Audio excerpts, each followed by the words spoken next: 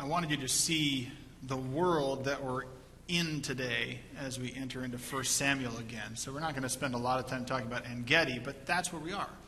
So you get this idea of this arid, dry land that's an oasis, but yet quite dry. You know, it's when you read Psalm 63, which we'll hear again, it makes more sense when you see the land, what David is saying. As we begin today, among the many motivational sayings that I've run into on the internet, perhaps one of my favorite is always be yourself. Unless you can be Batman, then always be Batman, which I think is just a great statement because I enjoy Batman as much as anybody. But it's interesting, always be yourself, and the motivational statements that we can run into online and other places. I don't know if you ever think about it, but we're always in the process not of being static in life, but of becoming. We're not ever really the same thing, even tomorrow, as we were today. We're always in the process of becoming something. Now, perhaps that's something desirable, and perhaps it's falling away from things that are desirable, but this has been a philosophical topic for ages and ages, that we're something different tomorrow than we were today, and than we were yesterday. We're always in the process of becoming, whether it's something like becoming more patient in life, or perhaps less patient. We're becoming one of those things. Whether we're becoming more humble or less humble, more mature or less mature. Maybe we're becoming more loving, more just, less just, more sincere, or less. You get the idea, but we're always becoming something. Maybe we could even say we're unbecoming something in some cases. And we're shaped. We're shaped by experiences very clearly. But quite frankly, that they can only take part of the blame for who we are. We're shaped by our reaction to those experiences, really. Yeah, the experiences have something, but we are shaped in this life by how we respond to what happens in this world. And the point that I want to get at today as we dig into 1 Samuel more, and we get to this point where we're contrasting King Saul and David. Got to get my right S there. As we're contrasting these two, is that godly character matters, and that godly character is a goal, or should be, and godly character is not accidental. It doesn't just happen because of the experiences that you're in. We're either moving towards it or we're moving away from it, but it's not an accident. It's intentional. It has to be intentional on our part. And we should recognize this morning that God created you and me, and God created you and me with the intent that we would grow and become who He wants us to be. We didn't come out of the womb ready to go exactly as God intended. Now, God created us. That doesn't negate that fact.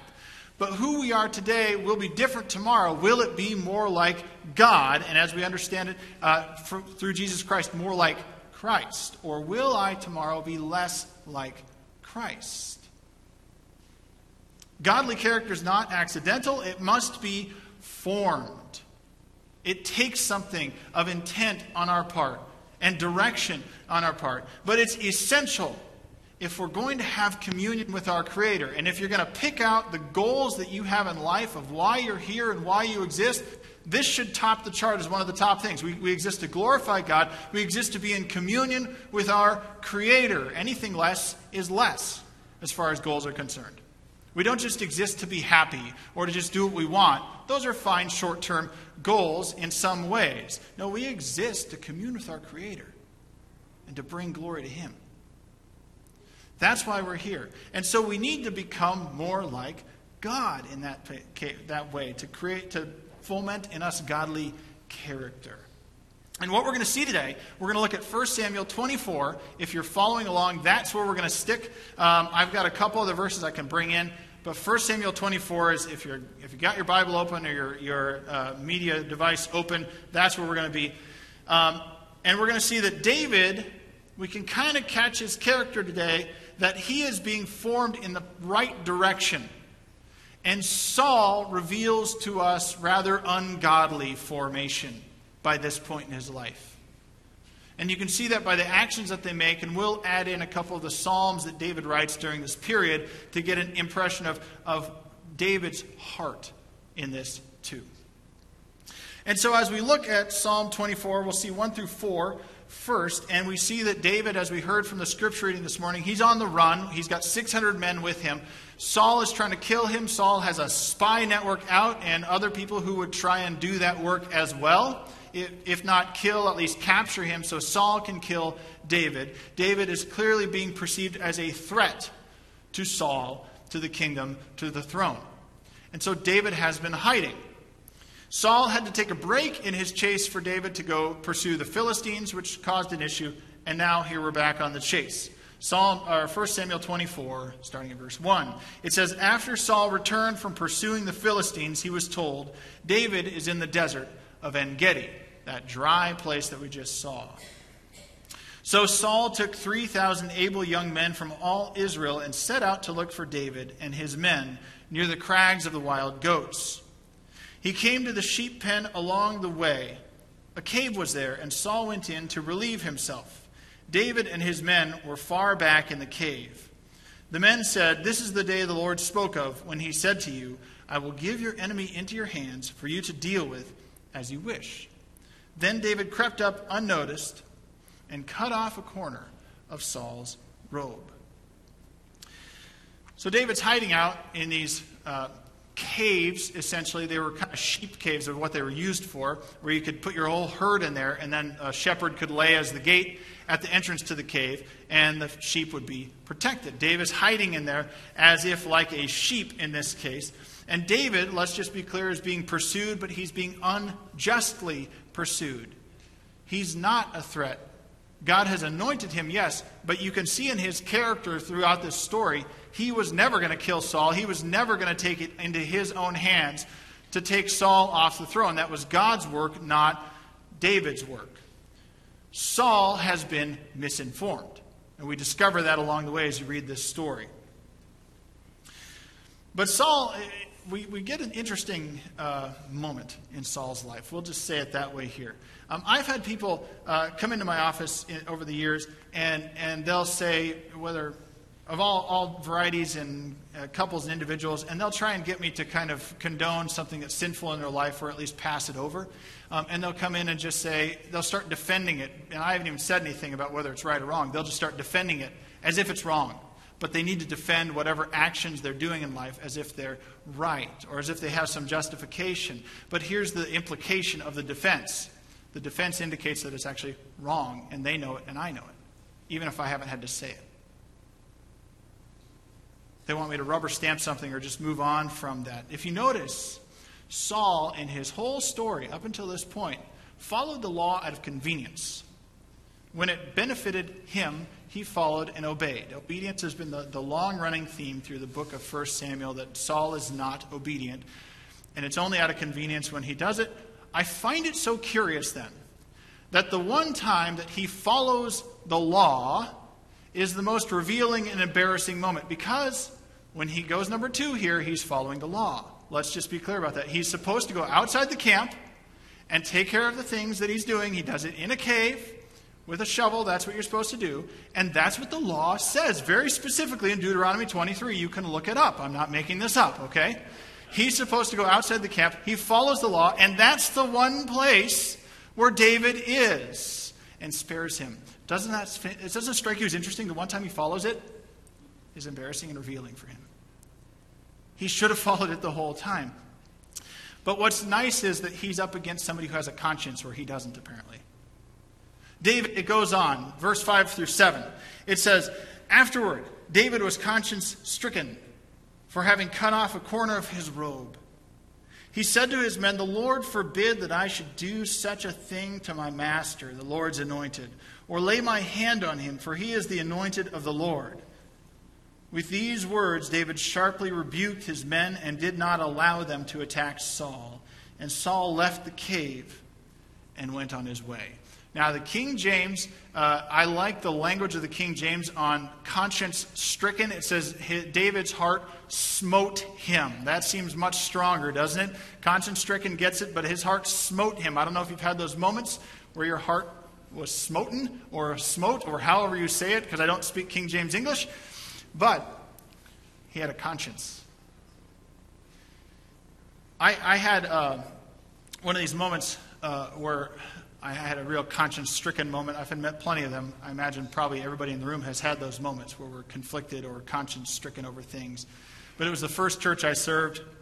And as a pastor, I've discovered that in the first church and then this church that I serve, this is the third church I've served in, those churches, I got a lot of benevolence calls, a lot of people calling in asking for money, gas, food, utilities, rent, all kinds of things. And the first church I served, I was an intern, so I was able to help with some things that people called in for. But I remember the last benevolence call I got. It was the last week I was working there as an intern.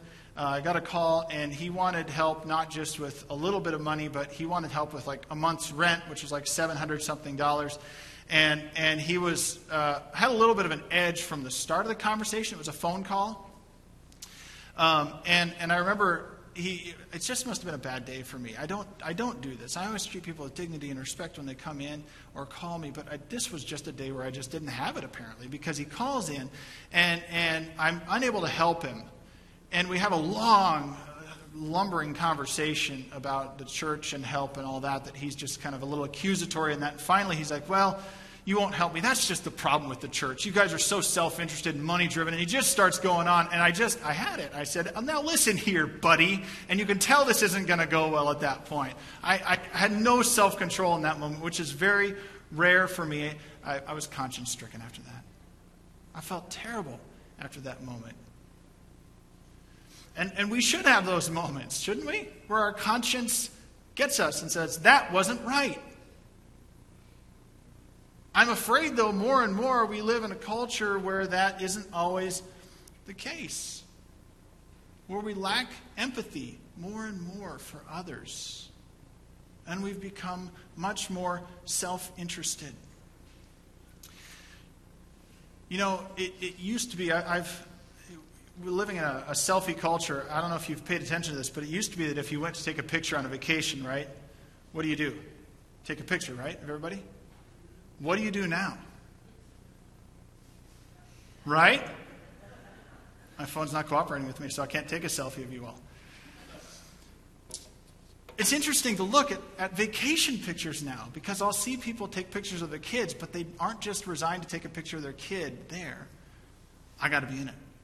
They aren't just resigned to take a picture. I see this of some celebrities. Every so often you'll see their photos of going around the world from Instagram or whatever. And what is it? There's the Taj Mahal and their face in the picture. It has to be there. I was there. If you watched the last presidential election, which I'm sure all of us did, there was this picture that went around that I saw going around of Hillary Clinton standing there with a group of people. And everybody in the crowd at the line, here's the candidate. Everybody's facing away from her, holding their phones. This whole crowd of people with their back to the person they came to see so that they can record not the event, but themselves at the event. The story has become about me. And the problem is then when we look for solutions to the problems that ail us now, where do we tend to look because of that? Where is the recommendation always? To look inward. For all of our problems, for everything, for what we desire in life, we're self-consumed. I think selfies they're fine. I don't take them, but they're a symptom of the problem. They're not the problem.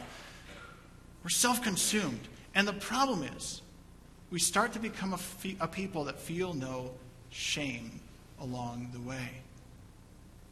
So the idea of being conscience-stricken becomes a foreign thing to us. David was conscience-stricken by this moment.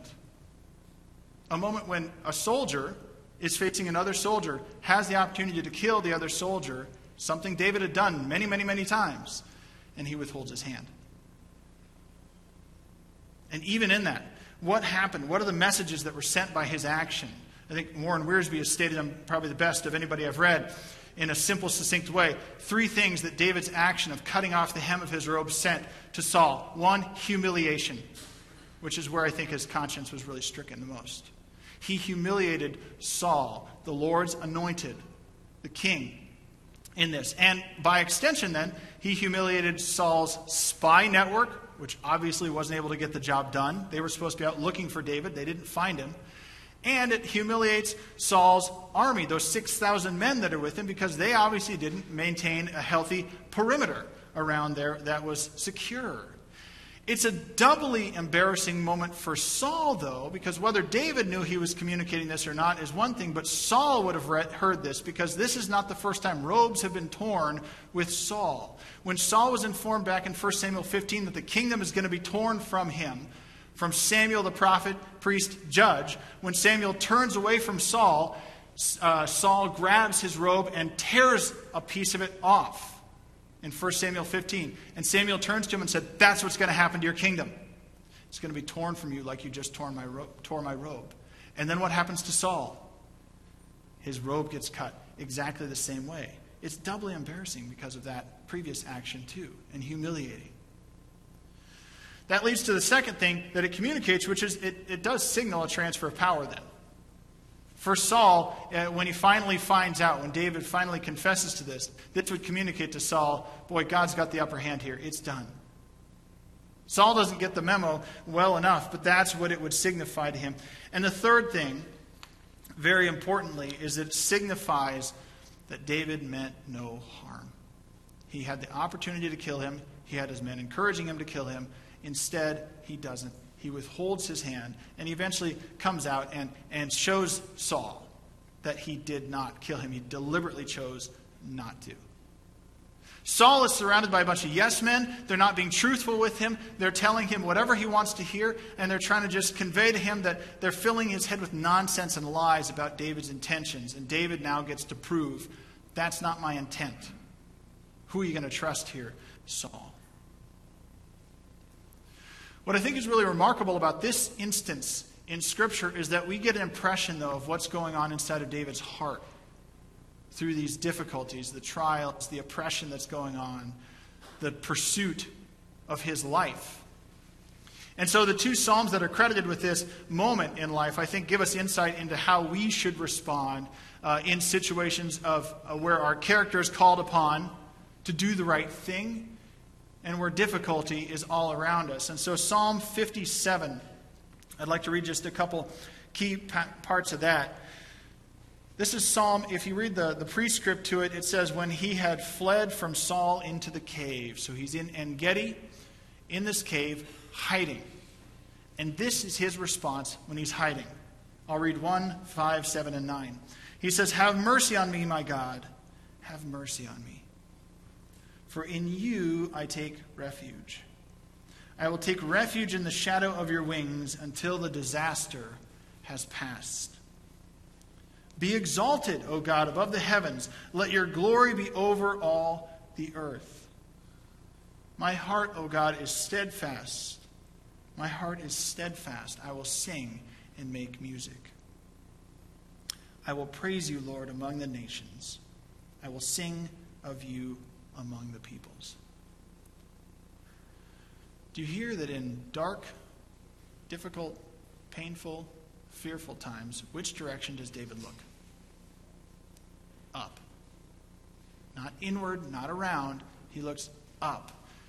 And when we hit those dark and difficult and painful and fearful times, we need to do the same thing. We can do no better than what David teaches us here and look up, not inward. Of course, we can learn some things by looking inward, but that's not where the ultimate solution lay. David calls on God in this moment. He says, teach me, form me. In the difficulty of this moment, God, I call on you because you're the only one who can do that. He recognizes that God's place in this, and David seeks deliverance from what afflicts him in this. And he recognizes that something is wrong. Why else would we seek deliverance unless we realize that something's wrong or something holds us down or entraps us?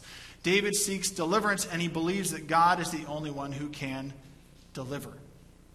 So he looks to the one who can make this right. And David's method for doing this is to call upon God to praise God in the process. Praise is David's way of recognizing God's goodness and faithfulness no matter what's going on around him. It's not a manipulation to get something from God, as perhaps Saul might do, and as we see him do through his life. It's his recognition that God is the one who can deliver. Things are going wrong around me, God, but I know that you are with me in the most dark times. So I call on you. And it reveals to us that praise shapes our understanding of God, and it forms in us godly character. It's part of what forms David and who he is, because he does this. I mean, how else can you reveal this except that's what's going on? That praise is a part of who you are, and you recognize who God is, and then what God's going to do in the situation. And that forms us in the process. People, being a pastor, I've discovered that sometimes, and this has not been an issue here, by the way, except at the very beginning, sometimes people will come to a pastor's spouse to communicate information to the pastor, which is just a bad way of communication, right? And so in unhealthy situations, I've had this occur where people try and use my wife, for instance, say, well, you should tell this to your pastor. And she'll say, no, you should tell him. That sort of thing.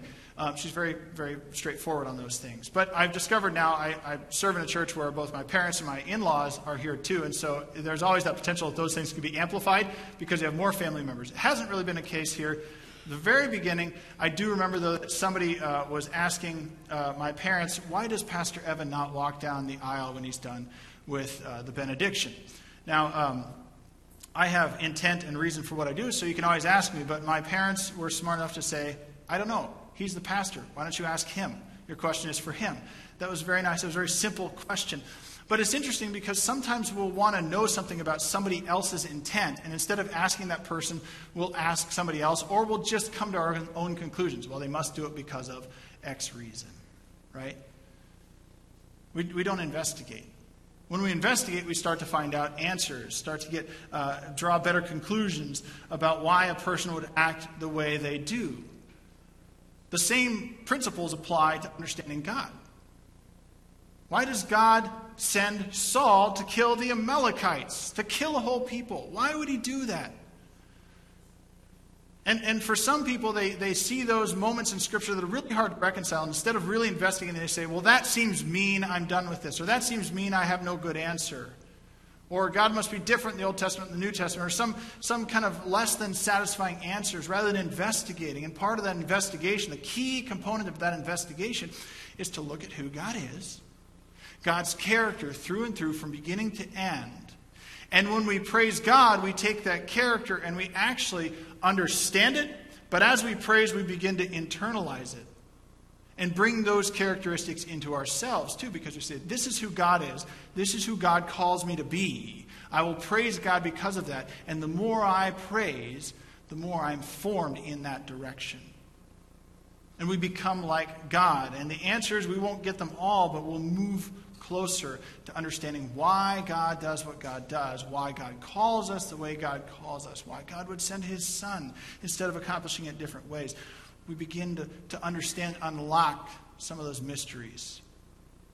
And we can praise God better, we can follow God better, we develop in ourselves this godly character by doing that, by looking up, not inward. And David, if you look, he praises. And he praises regardless of the immediate outcome. Is he delivered immediately after the end of this psalm? No, he's still in the midst of peril and problem.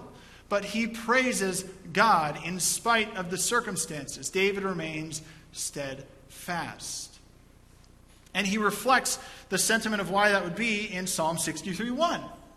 Remember, he's in this dry land. He's in En-Gedi. There are springs about. It's kind of goat springs is what they're kind of known as for people who are herding sheep. But it's dry. It's a desert. Very dry. And he says, Psalm 63:1, you, God, are my God. Earnestly I seek you. What does he do? I thirst for you. My whole being longs for you in a dry and parched land where there is no water. What's the source of David's strength, David's life in this? It's God alone, regardless of the circumstances. In the driest of times, God is there, and his life water. Second thing is godly character is formed by then training, or what we'd call discipline. And that self-control that David illustrates to us is very significant to catch on to, because it's obviously not shown by Saul. Saul does not exercise the same self-control. David does. David exercises this great self-control over what God has called him to do, who God has called him to be. He will not kill the Lord's anointed. That becomes a running theme through the rest of the book as well. I had an instance recently where I had to exercise self-control as well, not nearly in such a big way, but we were in Orlando, Florida in May for a Make-A-Wish trip. Our middle daughter has a lifelong disability, and she was given a Make-A-Wish trip. Took us all along. I was thankful for that. And we went to Universal Studios, Walt Disney World, Legoland, had a great time. The first day we were out, we were at Universal Studios, about to go on to probably one of the highlights for one of our kids on one of the experiences you can do there. And our middle daughter was in her wheelchair because for long distances, that's what we need to do. And we're wearing all our Make-A-Wish stuff because that's what they tell you to do so that they can tell that you're part of that party. And we're in this group of people who are being gathered to go into this experience. And they call us in first because not only do they see the Make-A-Wish stuff, but they see a kid in a wheelchair and they want to get us in towards the front. And one person in the back says, "Oh, yeah, right, the kid in the wheelchair gets to go first." I was a little upset at the moment and had to exercise some self-control. As I said, I don't lose my cool easily, and I decided not to in this case. I decided, you know what? I want to enjoy this experience with my family, not that experience with that person back there who doesn't get it. I want to enjoy this experience. Shed it away, move on. It's hard to exercise self-control, though, sometimes, isn't it? It's really hard to exercise self-control, but godly character is formed by training. We're trained by God's revelation to us, by His Word, as He reveals Himself in Scripture to us, as we commit ourselves to relationship in prayer, to commit ourselves day in and day out to meet with God and hear from God on a daily basis. We are trained as we worship together and praise God together. That forms us in godliness. That's what does it. It takes training and commitment to be together week in and week out, to commit ourselves to God's presence day in and day out, and to His Word day in and day out. Those are the things that shape us. And it's done in our actions as well. I'm going to enter into territory that's going to annoy some of you, I know, but around our house, let's step-by-step walk to this idea of being trained in godliness. And how we convey that as well to others. Around our house, we don't do the guy in red at Christmas time. And so we just have decided not to. I grew up not even believing in it at all, but that's a different story. That's more humorous. But we just don't do it because I think it profoundly messes with our understanding of God. Profoundly messes with our understanding of God that we have a person who gives basically credit based on good and bad, and that's how you get things. And who we then condone breaking and entering, among other things, and he steals Dad's cookies. This is not good all around. We just don't do the man in red around our house. But the other thing about it, where it profoundly messes up our theology, is at some point, kids grow up and realize that's not real, and Mom and Dad told me something that wasn't real all these years. Could that translate to what they told me about God? Could that be the case, that God is the same way? Because there's too many little fake similarities there. Could that be the case? As I raise kids, and as we are people together who want to be formed in godliness, if I want to raise my kids to learn honesty, guess what? I need to be honest. If I want my kids to learn patience, guess what? When I strap the seatbelt on and get in the car, they're with me, I'd better illustrate what patience looks like. And so do we as a people need to illustrate that it takes training to be formed in godliness. We continually need to pour into ourselves what God is giving us and who God is forming us to be. Matthew 12:33 and 35, Jesus says, "Make a tree good and its fruit will be good, or make a tree bad and its fruit will be bad. For a tree is recognized by its fruit. A good man brings up good things out of the good stored up in him, and an evil man brings up evil things out of the evil stored up in him." What you're pouring into yourself matters into who you'll become. Saul, we can see by this point, is fairly ungodly in character. David is godly in character. And I'll note, so that we've said it, we're not going to cover the David Bathsheba story in this series, but what led David astray when he does go astray? Removal from those disciplines. He was living an undisciplined life at that moment. When we stay connected, stay disciplined, we're formed by training. When we back ourselves off from that, that's when we run into trouble.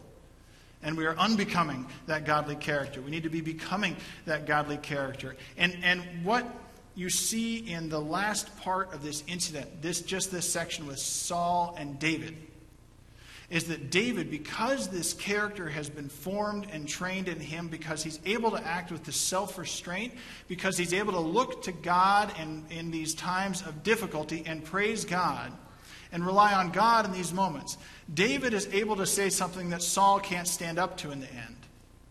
In verses 12 and 15 of 1 Samuel 24, 12, when he confronts Saul, David comes to Saul and he says, I ripped off the robe, I mean you no harm. Verse 12, he says, may the Lord judge between you and me, and may the Lord avenge the wrongs you have done to me, but my hand will not touch you. And further in 15, may the Lord be our judge and decide between us. May he consider my cause and uphold it. May he vindicate me by delivering me from your hand. You've got no leg to stand on when it comes to judgment if we don't have a godly character. David has that because he's developed that in him, and he's living it out, and he shows it in his actions. That God is forming this in him and that he is reliant on God. And it's a very sobering thought when you get to the issue of judgment that David brings it down to. That day is coming. That day will come for all of us, just as it came for Saul. David says, let the Lord judge between us. Do you think Saul is going to stand up very well in that judgment? No, his character is not going to work out. He has not been faithful. He's been unfaithful, disobedient all along the way. But that day is coming. And so the question becomes for us, what or who has formed my character? Am I self-focused, me-centered? Am I looking to God out of convenience rather than for God to shape and form me? Would I be able to stand up when that day comes? The kingdom was ripped from Saul because of this. He was disobedient. He dishonored God. He wouldn't follow. And the day of reckoning finally comes for him. It's ripped from him. Quite literally, as it turns out. Our true king is Jesus. And we're promised the kingdom if we follow him. If we live into him, if we say no to sin and all the things that are against and anti-Jesus and live as his disciples, with him as our Lord and Savior over us, living into his kingdom, even wheat among the weeds right now, knowing the kingdom is fully coming, but we live as citizens of that kingdom now. And so we look at Saul, and we see that judgment came for him, judgment will come for us. Is my destiny the same as Saul's? Or am I going the path of godliness? Where Jesus will say, well done, good and faithful servant. Enter into my presence. I want to give you final encouragement as we close this out. We've already heard, in dry times, seek the living water. Above all, seek to be formed by God's word in you. And finally, be encouraged by this last word. In Psalm 57, David is in the desert of En-Gedi. We already heard these words, but I want you to hear them again. Psalm 57, verse 7, he says, my heart, O God, is steadfast. My heart is steadfast. I will sing and make music. If you find yourself in dry times, in dark times, in difficult times this morning, in times that seem bleak, remain steadfast. If you find yourself in good times this morning, in times that seem like you're blessed, continue in the Lord, remaining steadfast. Be sustained by God no matter what comes through, no matter what happens to you in life today, this week, this month, and this year. The way you respond, looking to God as your sustenance, as your source, and remaining steadfast to his faithfulness, that will form your character. May we be formed in godliness as we look to him, as we praise him, and as that becomes part of who we are. So today, be formed and trained, shaped and sustained by God, who delivers you from death to life. Let's pray together.